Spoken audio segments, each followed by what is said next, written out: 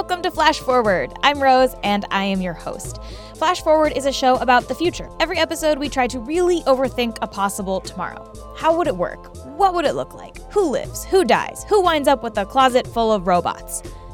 We always start with a trip to the future, a little bit of fiction to set the mood and let you know what future we're headed towards.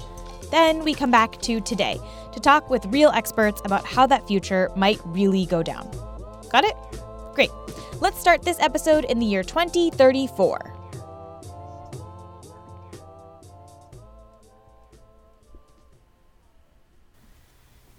Hey, did you see this video? No, what is it? Hang on, let me start from the beginning.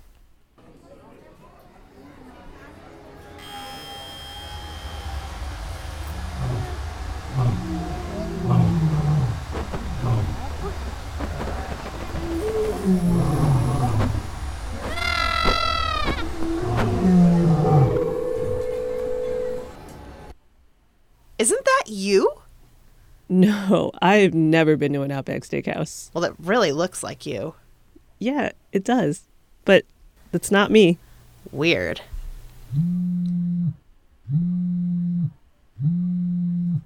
Hey, Mom. No, I know. No, it's not me. Where'd you even see the video? Yeah, no, it's not me, Mom. I know, but it's not. I don't really know what to tell you. Okay, love you too. Bye.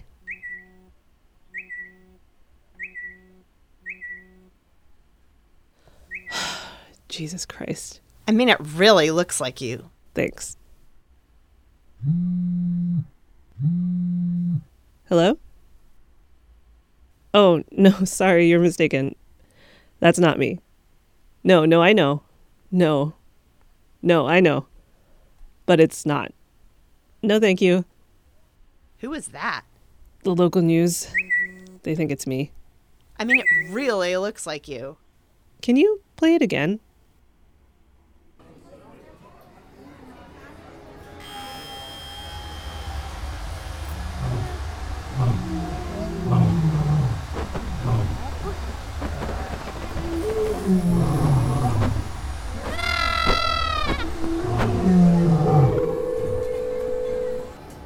Oh my God. I know who did this. Give me my phone.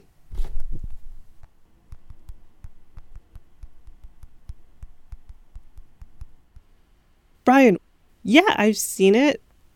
Yeah, it does look like me. No, I'm not impressed. Do you know the news just called me? Take it down. Brian, this is not funny. Take it down. No, not for a date. Take it down. Come on. Fine, if you take it down, I'll go on another date with you. Just take it down. Okay, bye.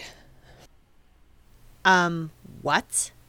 Do you remember that weird computer art guy I dated? He figured out how to make videos of people with computer graphics and their Facebook photos. So he basically just blackmailed you into another date. I guess. What makes you think he won't do the same thing again? I don't know. Okay, so this is a future in which anybody can make a video of you doing anything that they want. They just give the system some photos of you and say, hey, make a video of Rose dancing in the middle of Times Square, or whatever it is. Just as a quick word to anybody who might be listening with kids.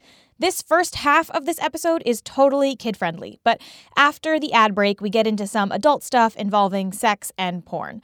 I will warn you again when we get there, but just as an FYI. In case you're doing dishes and you don't think you're going to get to that pause button in about 15, 20 minutes. This first part is totally fine, though, so don't go yet. Okay, so we're talking about video that anybody can generate, and we're going to call it generative video in this episode. That's not really a technical term, but it kind of encompasses what we're talking about. Now, this might seem impossible, but it's not. Recently, an MIT researcher gave a talk about an AI system that could generate realistic videos of politicians giving speeches that they never gave.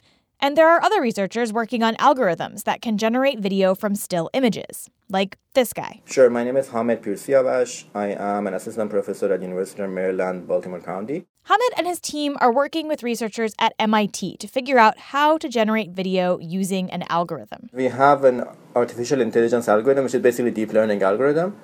And what it does is it is producing a video which doesn't exist, but it's trying to make the video as close as possible to a natural video. Basically, when a person is looking at the video, the person cannot tell if this is a natural video or computer generated. Here's how it works. First, the algorithm has to learn. And to teach it, the team fed the system 2 million unlabeled videos. That's about 2 years' worth of video material.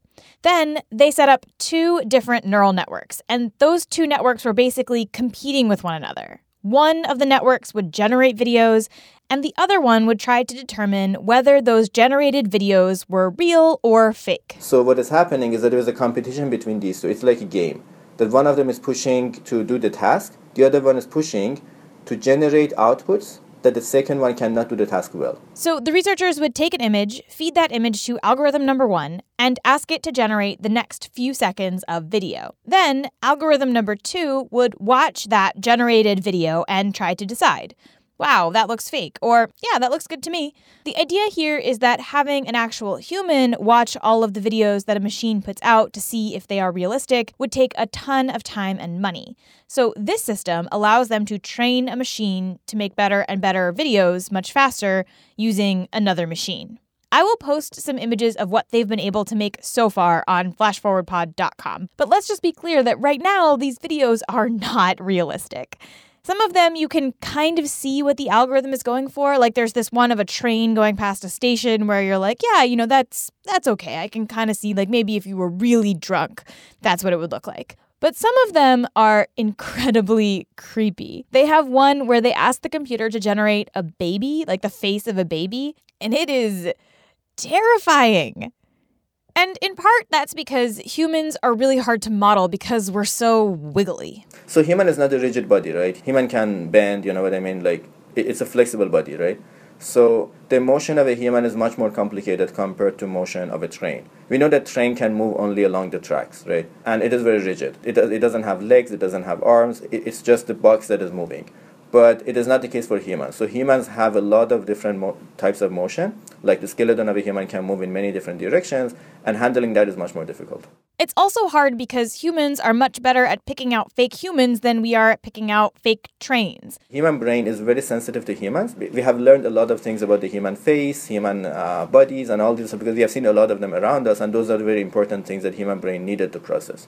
So that's why human is very sensitive to irregularities on those ones. Even if you see a person walking, if he doesn't walk perfectly, your brain is going to catch it very easily. If the gait of the person is not perfect, you're going to realize something is wrong here. But it may not be the case for animals, or it might be the case if the train doesn't move perfectly.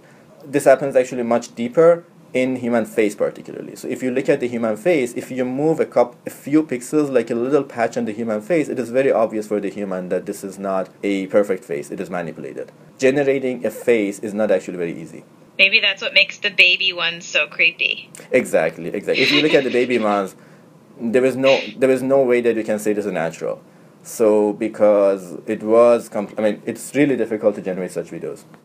And right now, the videos that they can generate are really small, but they're also making swift progress. In the end, in theory at least, you could feed a particular algorithm an image and it could generate the next several seconds of incredibly convincing video for you. These teams are also experimenting with giving an algorithm a foreground and a background to use to put 2 different images together into one video. And this is something that movies have done a different way for a really long time. Things like Gollum are pretty advanced CGI. This is Hal Hodson. He's a tech reporter at The Economist. And that's actually the way that they did the Moff Tarkin face in the new Star Wars was exactly the same tech as they used to put Gollum's face on Andy Serkis, but just with a human face instead of a Gollum face. And the movie business is definitely interested in these generative video techniques. But the idea is that they can generate exactly what you want. So instead of this kind of slightly uncanny ness that we get when we look at Tarkin or Leia in the new movies, or a lot of other CGI, these generative tools would be able to build something that doesn't have that. But it's sort of yet to be seen whether they're going to work. Once this technology can go from rooms to people, it could totally change the movie business. If you can cast Marilyn Monroe in any movie now because you can just generate her, that totally changes things. One thing that I've been thinking about a lot is what happens to actors' identities, because that's kind of like the ultimate identity. Like that's the ultimate personal brand, is if you're a famous actor. If this exists and you can totally capture your own data and propagate yourself into other roles, then I've been thinking, like, doesn't that mean that you can massively grow the extent of your influence over both space? So, you wouldn't necessarily just be famous in the US. You could sell your face to China and they could make Chinese market movies using your famous face. But not just space, but also in time. You could also sell yourself into the future so that future people can watch new movies made for them and their time with, John Wayne's face on them. I wonder if then you have two tiers of movies where you have real, quote unquote, real movies where like the real actors are there. I wonder even if there's like different categories in awards shows. A real actor doing a real thing, doing a new thing, maybe that's like more valuable or feels more authentic, quote unquote. Yeah. Or like maybe just film snobs are like, oh no, it's better if it's on reel to reel and with real humans instead of like generative people. But I think that offers a lens to think about how you would do verification in this weird world where everything and nothing is real. And I'm pretty, those films would need some kind of kite mark or verification strategy to say, someone who's been like, yes, I've been following this shoot for the whole time, and all of the scenes in this movie were shot with 100% grade A human flesh. And because otherwise, how would you, if we assume that they're going to get to the point where you couldn't really know, then how would you know? Not just human flesh, but the identity in question. I've been to their trailer. I have asked them if they like coffee. And, I am highly confident that, whoever George Clooney really was in this movie. I can see that also being like a huge scandal, like a Russian doping scandal. Well, and cue like 1,000 think pieces about why it doesn't really matter, man. And like everything's relative. And, if you enjoyed it, that's all that counts. This all got me thinking about this movie production company called The Asylum. And their whole business model is making rip-off movies of big blockbusters. And they give these rip-offs really similar names, essentially hoping that people in Blockbuster or online will get confused and accidentally rent or buy their movie instead of the actual blockbuster that they're looking for. So when the big movie War of the Worlds came out, The Asylum made a movie called H.G. Wells's War of the Worlds. When The Da Vinci Code came out, they made The Da Vinci Treasure. When one of the Pirates of the Caribbean came out, they made Pirates of Treasure Island. And my very favorite, they released a movie called Snakes on a Train 2 days before Snakes on a Plane hit theaters. Anyway, I bring all of this up because The Asylum is probably going to have a field day with this technology. Now, instead of actually hiring actors to make these so-called mockbusters, they can just computer generate them. And they can even make their computer-generated characters look ever so slightly like the actors in the actual films that they are ripping off. So companies are ready to exploit this, and so are scam artists, who, of course, have been faking stuff like this for a long time. You have probably been fooled by a fake viral video on YouTube already. But I also want to tell you about this fake piece of media that goes way back before YouTube or even really the internet. In 1982, the British were fighting a war with Argentina in the Falkland Islands, and Margaret Thatcher is the Prime Minister of England at the time, and that was a point at which she was really unpopular. Then, in May of 1982, the Argentinians sank a British ship called the HMS Sheffield, killing 20 people on board. Thatcher responded really quickly, and many people believe that that swift response is actually what won her re-election the next year in 1983. But just after that election, a tape surfaced that cast some serious doubt onto Thatcher's decisions in the Falklands and her re-election.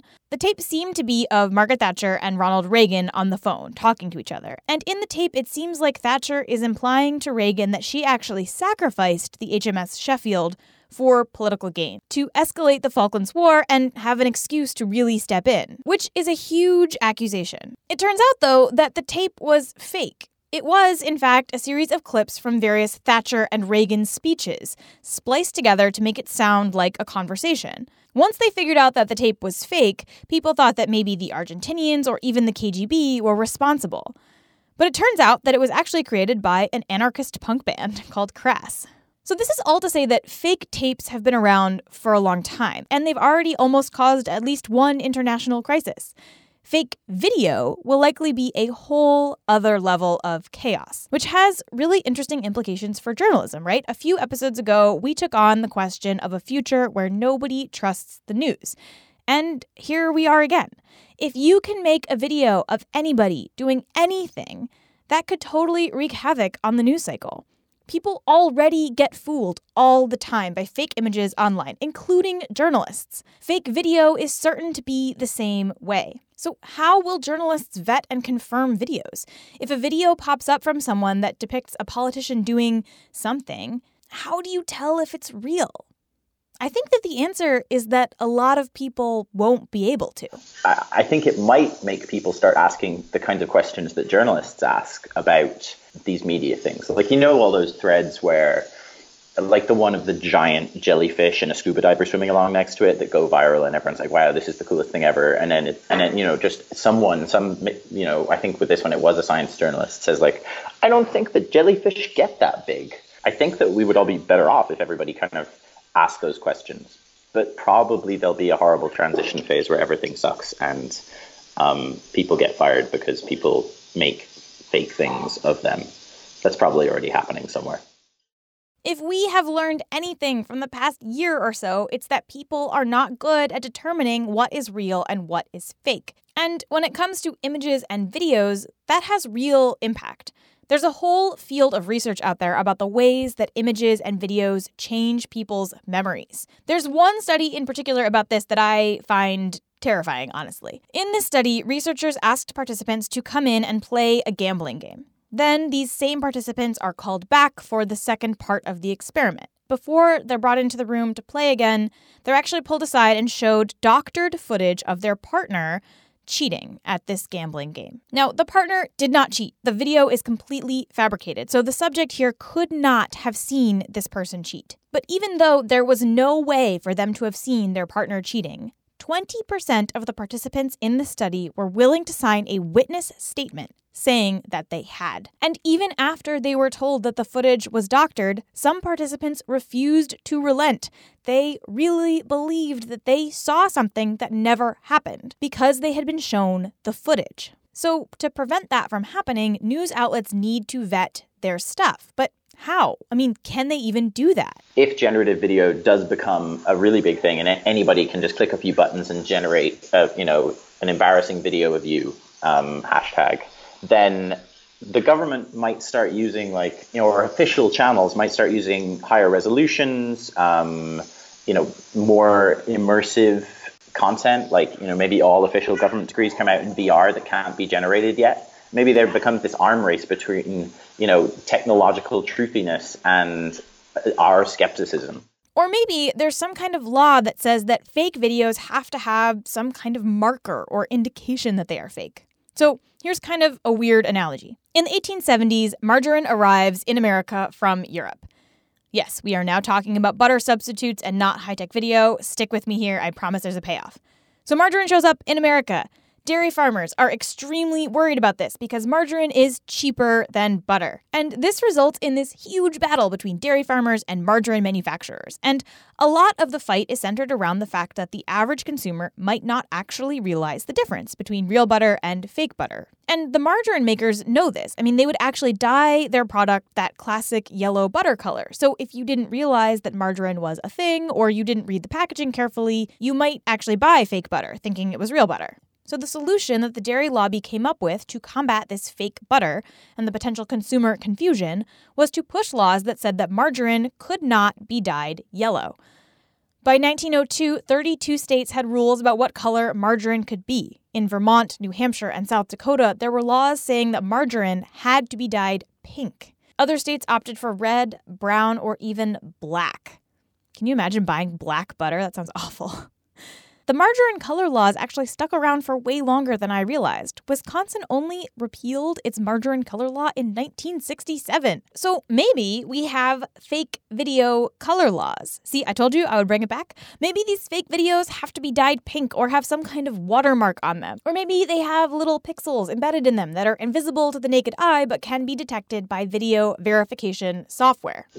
You could imagine video broadcasts being I don't know, signed by the government's public key using cryptography to make sure that video is verifiable. Of course, videos aren't margarine, which is not something I ever thought that I would say. But managing an endless stream of fake videos is way harder than managing margarine production. Videos spread across the web way faster than any truck of fake butter can move, and it's way harder to enforce rules about online video than it is to enforce rules about food color. Even if there was a rule about pixels or encryption, it might not matter. Even today, there are tons of fake images that are very obviously fake and easy to fact check that I see reputable journalists sharing. Journalists, stop it! All of those cheeky London tube signs are fake! Ah! Maybe now's a good time to take a break, and I'm going to calm down. When we come back, we're going to talk about the legal side of all of this. Can you sue someone for making a video of you like this? And how does this change our sense of identity in the future? That and more in a second. But first, a word from our sponsors. So in this future, you can create a video of anybody doing anything. And I will admit that my first instinct was to think, oh my God, revenge porn. So this next bit of the episode has some adult stuff in it. So if you are listening with little kiddos that you don't want to hear about some pretty gross revenge porn, now is the time to turn it off. You gone? Okay. So, like I was saying, my first thought when I heard about this kind of technology was to think about the ways that it could be used against people. I mean, if you could really make a video of anybody doing anything, you know there would be people making videos of politicians and all kinds of sex acts, or making videos of their ex-girlfriends doing drugs or having sex with people, or making videos of their bosses killing puppies, or something like that. And to talk us through the legal side of this kind of thing, I called Carrie Goldberg. I run a law firm in Brooklyn, and we focus on victims of online harassment, sexual assault, and blackmail. I got into this because I was somebody's target myself and had difficulty finding a lawyer to help me. And I became the lawyer that I really needed. Carrie has represented people in all kinds of cases that fall under a phenomenon called revenge porn, or non-consensual porn. Even if you don't know someone who's been targeted personally, you've probably heard about celebrity cases where nude photos of actresses like Emma Watson and Jennifer Lawrence are leaked to the internet. And in the past few years, a lot of states have actually adopted revenge porn laws to try and deal with these kinds of cases. We now have 35 states that have non-consensual porn laws. We have a federal bill that's also being introduced. And then all states have video voyeurism laws, defamation laws, and there's a growing trend toward e-personation laws. So revenge porn is something people are dealing with already. And in fact, even today, some of those cases involve faked photos. One thing Carrie constantly tries to explain to people is that it doesn't actually matter if you've never taken a nude photo in your life. You are still vulnerable to this kind of attack, even without fancy computer-generated graphics. Whenever I give a talk or come across somebody who doesn't really understand what I do, they always say something like, "Oh, well, I just tell everyone not to take nude pictures in the first place." And there's a smugness that goes along with that because people, wrongly think that it could never happen to them. They could never be the victim of non-consensual pornography if they just don't take naked pictures. However, I have lots of cases where someone's head is photoshopped onto a body, or they never consented to the picture in the first place. There was video voyeurism. And in fact, you don't even need to generate nude photos for online impersonation to work and to be really scary. One of Carrie's clients had an ex post a fake profile of him on a gay dating site called Grindr. And over 1,000 people have come to his home and his workplace expecting to have sex with him. And the profiles are very, very crude, saying things like, "My client's on all fours with his ass lubed, waiting to be pounded." And we're really very, very frustrated by the app's refusal to intervene and their claim that they don't have the technology to forbid people from using their site. Carrie has also represented people who have had their faces photoshopped onto porn stars' bodies, or people who've had their videos spliced together with a porn star's video. I had an interesting case a while ago where the client resembled a porn star. And so the offender had videos of the client and then interspersed the videos of the client with the porn star engaging in sexual acts, and then sent those around to the client's friends and families and coworkers. So this kind of stuff is already happening, even without a computer that can generate any video you want. But in this future, where you have fully computer-generated video, the legal recourse you have as a victim is actually different than what people do now. Right now, the most effective way to get revenge porn taken down is by leveraging this thing called the DMCA. It stands for the Digital Millennium Copyright Act, and it's one of the few laws that is really taken seriously by websites all over the country and internationally. And it relates to situations where somebody's image is on a website and the website is infringing on the copyright. We use it a lot to get removal of like revenge porn. Our client, it might, if it's a selfie, then our client owns the copyright. And so we can notify the website and say that there's been a copyright violation. And if the website refuses to honor that takedown notice, then we can actually sue them for copyright infringement. It's kind of ridiculous and sad, but most sites don't actually care if someone is posting private photos to get revenge on you.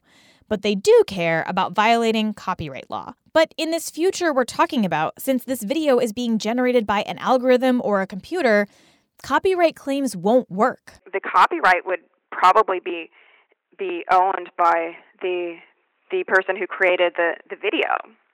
I think this is a pretty brilliant workaround of the non-consensual porn laws. They're not designed for fake images or fake situations. Instead, people would probably have to turn to libel and defamation laws. So let's say, I want to, use a picture and create a generative video of XYZ giving Donald Trump a blowjob. If that never happened, then I really do think that defamation laws would apply. But here is a key difference. In the United States, defamation cases are civil suits, not criminal suits, which is a huge distinction. Defamation is a civil action. So it would be, the harmed person versus the offender. The 35 states that have revenge porn laws, those are criminal actions. And so it's the state or in some cases, if we get the federal law passed, the United States versus the offender. And it's up to prosecutors and law enforcement to work through those cases. Defamation is never going to be a criminal matter, so it's always going to be up to the victim to raise it. Which means that a defamation case is way more expensive for the victim than a revenge porn case. Lawyers are expensive, and unless the offender has money, then lawyers are not going to be taking it on contingency. But regardless of what kind of court the victims are in to seek justice, the results of revenge porn, computer-generated or otherwise, are the same. The results would be exactly the same. I mean, a person would be equally humiliated and attacked on the internet. And, if these were to show up on the internet, they're just as likely to go viral. They're just as likely to impact the person's search engine results. They're just as likely to be sent around to all of her friends and family in an act of vengeance. And even if it's not real and they know it, you can't unsee something. So if you see somebody engaging in some sort of sexual act, you might know that they never did that, but you still have that image in your head. One of the things that I'm really interested in this future is how it syncs up with the ways that our online identities have changed over time. It used to be that having a profile online was kind of a fun thing to do, but it wasn't crucial to work or relationships. Today, in a lot of industries, you kind of have to have an online profile of some kind, whether it's LinkedIn or Twitter or whatever it is. In fact, there is currently a case in front of the Supreme Court here in the US that considers whether or not access to Facebook is a constitutional right. The case looks at a law in North Carolina that bars sex offenders from accessing websites like Facebook and YouTube. The lawyers involved here argue that not allowing someone access to those sites violates their constitutional rights. In their initial argument, the justices pointed out that not having access to a site like LinkedIn has serious professional consequences for people. And without access to Twitter, citizens miss out on statements by their elected representatives. Being part of these online communities isn't just a fun luxury for people anymore. It's how they get jobs and communicate with potential employers. It's how they meet new people, talk to their representatives, and hear about local news. Well, I talk about that all the time, about just the value, the monetary value of our online identities. And there really is no like line of demarcation between our online selves and our offline selves. I mean, I would never hire somebody or go on a date with somebody if I didn't like look them up online. I mean, I'm renting out my apartment right now, and I won't even let anybody look at it until I've done a Google search on them. It's basically like the big validator. You know, if you meet anybody, they're going to look you up online. If there's fake videos of you killing puppies, then even if somebody's like, oh, that's clearly fake, they at least know, oh, well, this is somebody who is a high drama person because, you know, there's somebody who hates her enough to make this video. So for a lot of people, online identity is incredibly valuable. I would argue more valuable than it has ever been. So in this future where anybody can make a video of anybody else doing anything they want, what does that do to the value of that identity? I mean, I think online identities have become, they've become this really interesting form of currency. I mean, it's the way you communicate your worth, and it's the way you communicate who you are and what you have to offer. This is Jenna Wortham, a staff writer for the New York Times Magazine and co-host of an amazing podcast called Still Processing. And Jenna is probably the best writer and thinker I know about our online lives. But I think we've gotten to the point where we use all the different facets of the way we present ourselves online to relay what's interesting about us as people and our aesthetic and why you'd want to get to know us or date us or hire us. So we've come to use them as calling cards, which is a really basic way of just saying that they already exist as avatars for who we think we are or how we want to market ourselves.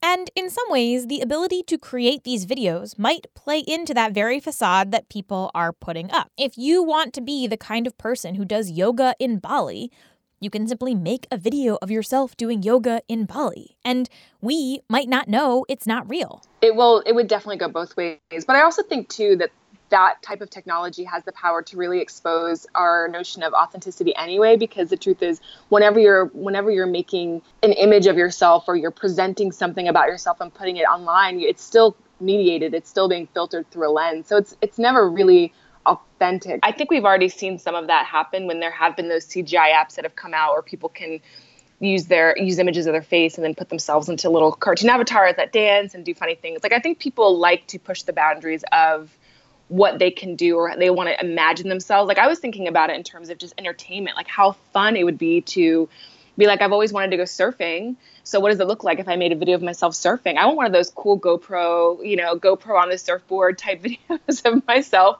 popping up and surfing on a cool wave in Hawaii. I've always wanted that. So I was thinking it could be really fun. Like, we would see this whole new genre of fan fiction emerge, and I got really excited about the possibilities and creativity emerging. But it is interesting to be like, how will we delineate between what's real and what's fake, and what happens to social media when you can't always tell what's fantasy and what's reality? And how, I mean, to me, I feel like it's very exciting because we already are blurring that line anyway. So to see it actually happen in reality would be really interesting and really disruptive, in a way that I would find like so thrilling. So what happens in this world where anybody can totally pervert your online identity just like that? When you first sent me the info about this episode that you were doing, the first thing I thought was like, finally we'll start to really value anonymity again, because I think for a little while there's been this idea that if you aren't online, then you must be hiding something. And then maybe we'll get to the point where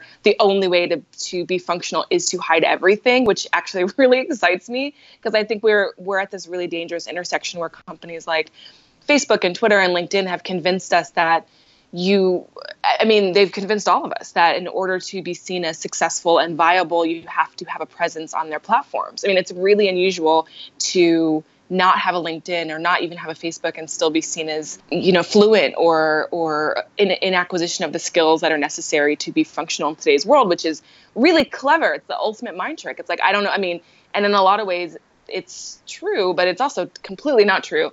And so there is something to me really interesting about getting to a point where we don't have to have an online presence to be seen as functional or successful or popular. And I find that to be really, really tantalizing. There's this pushback happening online right now where people are starting to draw back, to pull away and try to get some of their privacy back. There is this thing happening right now where opacity has become very much a word of the moment. And there are a lot of discussions happening right now around what it means to be opaque, which I think is a stand-in for mystery. I think it's a way in which, mystery is very highly fetishized and extremely valuable. I think, we're interested in what we don't know. And there's so much about our social media climate that really pushes people to share everything that we know so much about people. And the more people can be removed, it's just really interesting. But I've been seeing this word opacity emerge as the opposite, or the polar opposite, to transparency, and it being as a highly prized quality.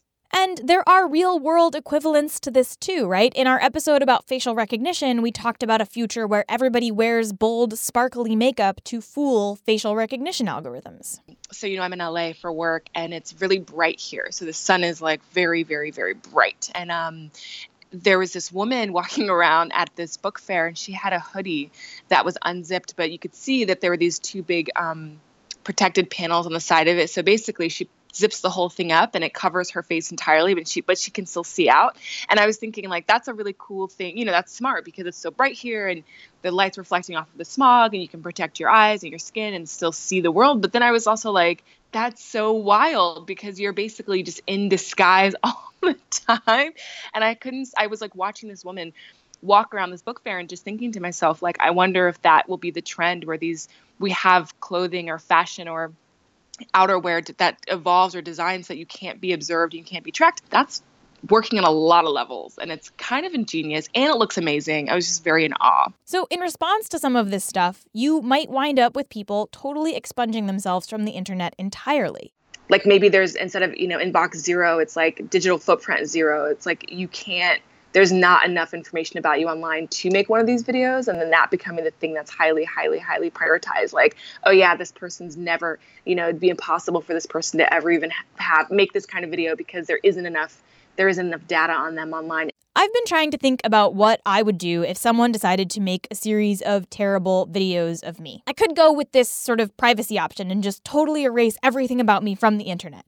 But that would include this podcast, and I like doing this podcast. So I think the thing that I would actually do would be to use whatever generative video system is out there and make a ton of weird videos of myself. Just totally flood the internet with videos of me doing all sorts of weird, embarrassing stuff. Videos of me playing an iguana as a violin. Videos of me underwater with a school of fish that are actually tiny, naked Idris Elbas. And also maybe make a bunch of bad stuff. I mean, I can't possibly have a sex tape with every celebrity, right? But if they all existed on the internet and I just bombarded the world with tons of stuff that couldn't possibly be real but have my face on it, then maybe when someone sees a video of me, people are already primed to think, oh, that's probably one of those weird fake videos of Rose. I have no idea if this would work, but I would probably try it. Just the amount of confusion, it would just be so exhausting. It would be so exhausting. But also, like, maybe kind of liberating, because you're like, well, guess I don't have to worry about that anymore. You're right. It's so true. You can be like, that's, like you're going in for a job interview and they're like, we found these videos of you online. And you're like, oh, you know how it goes, though. Who knows when those were made? Who knows? It's like you do have the ultimate trapdoor excuse for anything wild about you that gets posted online. It's like, it's all fake news. It's all fake persona. What would you make a video of yourself doing if you had this? Oh my God. I would probably make a really cool video of myself on stage at a concert. Nothing like that. Nothing that wild, or surfing or skydiving. I would just want to see myself in really strange and new landscapes. Like I think I would get a real kick out of that, putting myself, just in really bizarre and unusual places. And I don't think I would use it at all to try to create an image of myself that wasn't grounded in reality. I think it would just be really fun, just from a personal or an artistic standpoint, just to be like, I don't know, like like, what would it be like if I scaled a building or like broke into a bank, or I don't know, like I would just want to have a lot of fun with it. And like, I would probably make like a YouTube video series of just like crazy Jenna adventures for entertainment and delight and just totally go ham. Yeah. It would be so fun. I was thinking about this and I was like trying to think. So I am afraid of birds, and I think I would try to use this to like get myself to not be afraid of birds. Like if I made all these videos of me hanging out with birds and everything's totally fine, it does feel like it could be super relaxing. Where it's like, here's a video of me just chill, like not freaking out about something, you know. And that is how you will know if a video of me is fake, everybody. If you see a video of me just like relaxing, like totally stress-free, just hanging out, just so you know that video is definitely fake.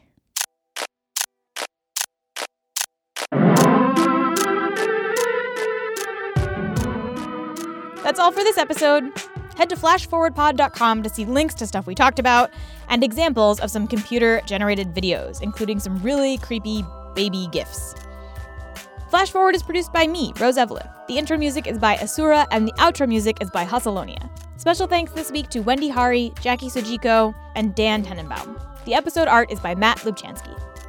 If you want to suggest a future we should take on, send us a note on Twitter, Facebook, or by email at info@flashforwardpod.com. I love hearing your ideas. Keep sending them. I never get tired of it. And if you think you've spotted one of the little references that I've hidden in this episode, email me there too. If you are right, I will send you something cool. And if you want to support the show, there are a few ways you can do that. You can go to flashforwardpod.com/support, and it has a whole list of ways that you can help. Okay, see you in the future!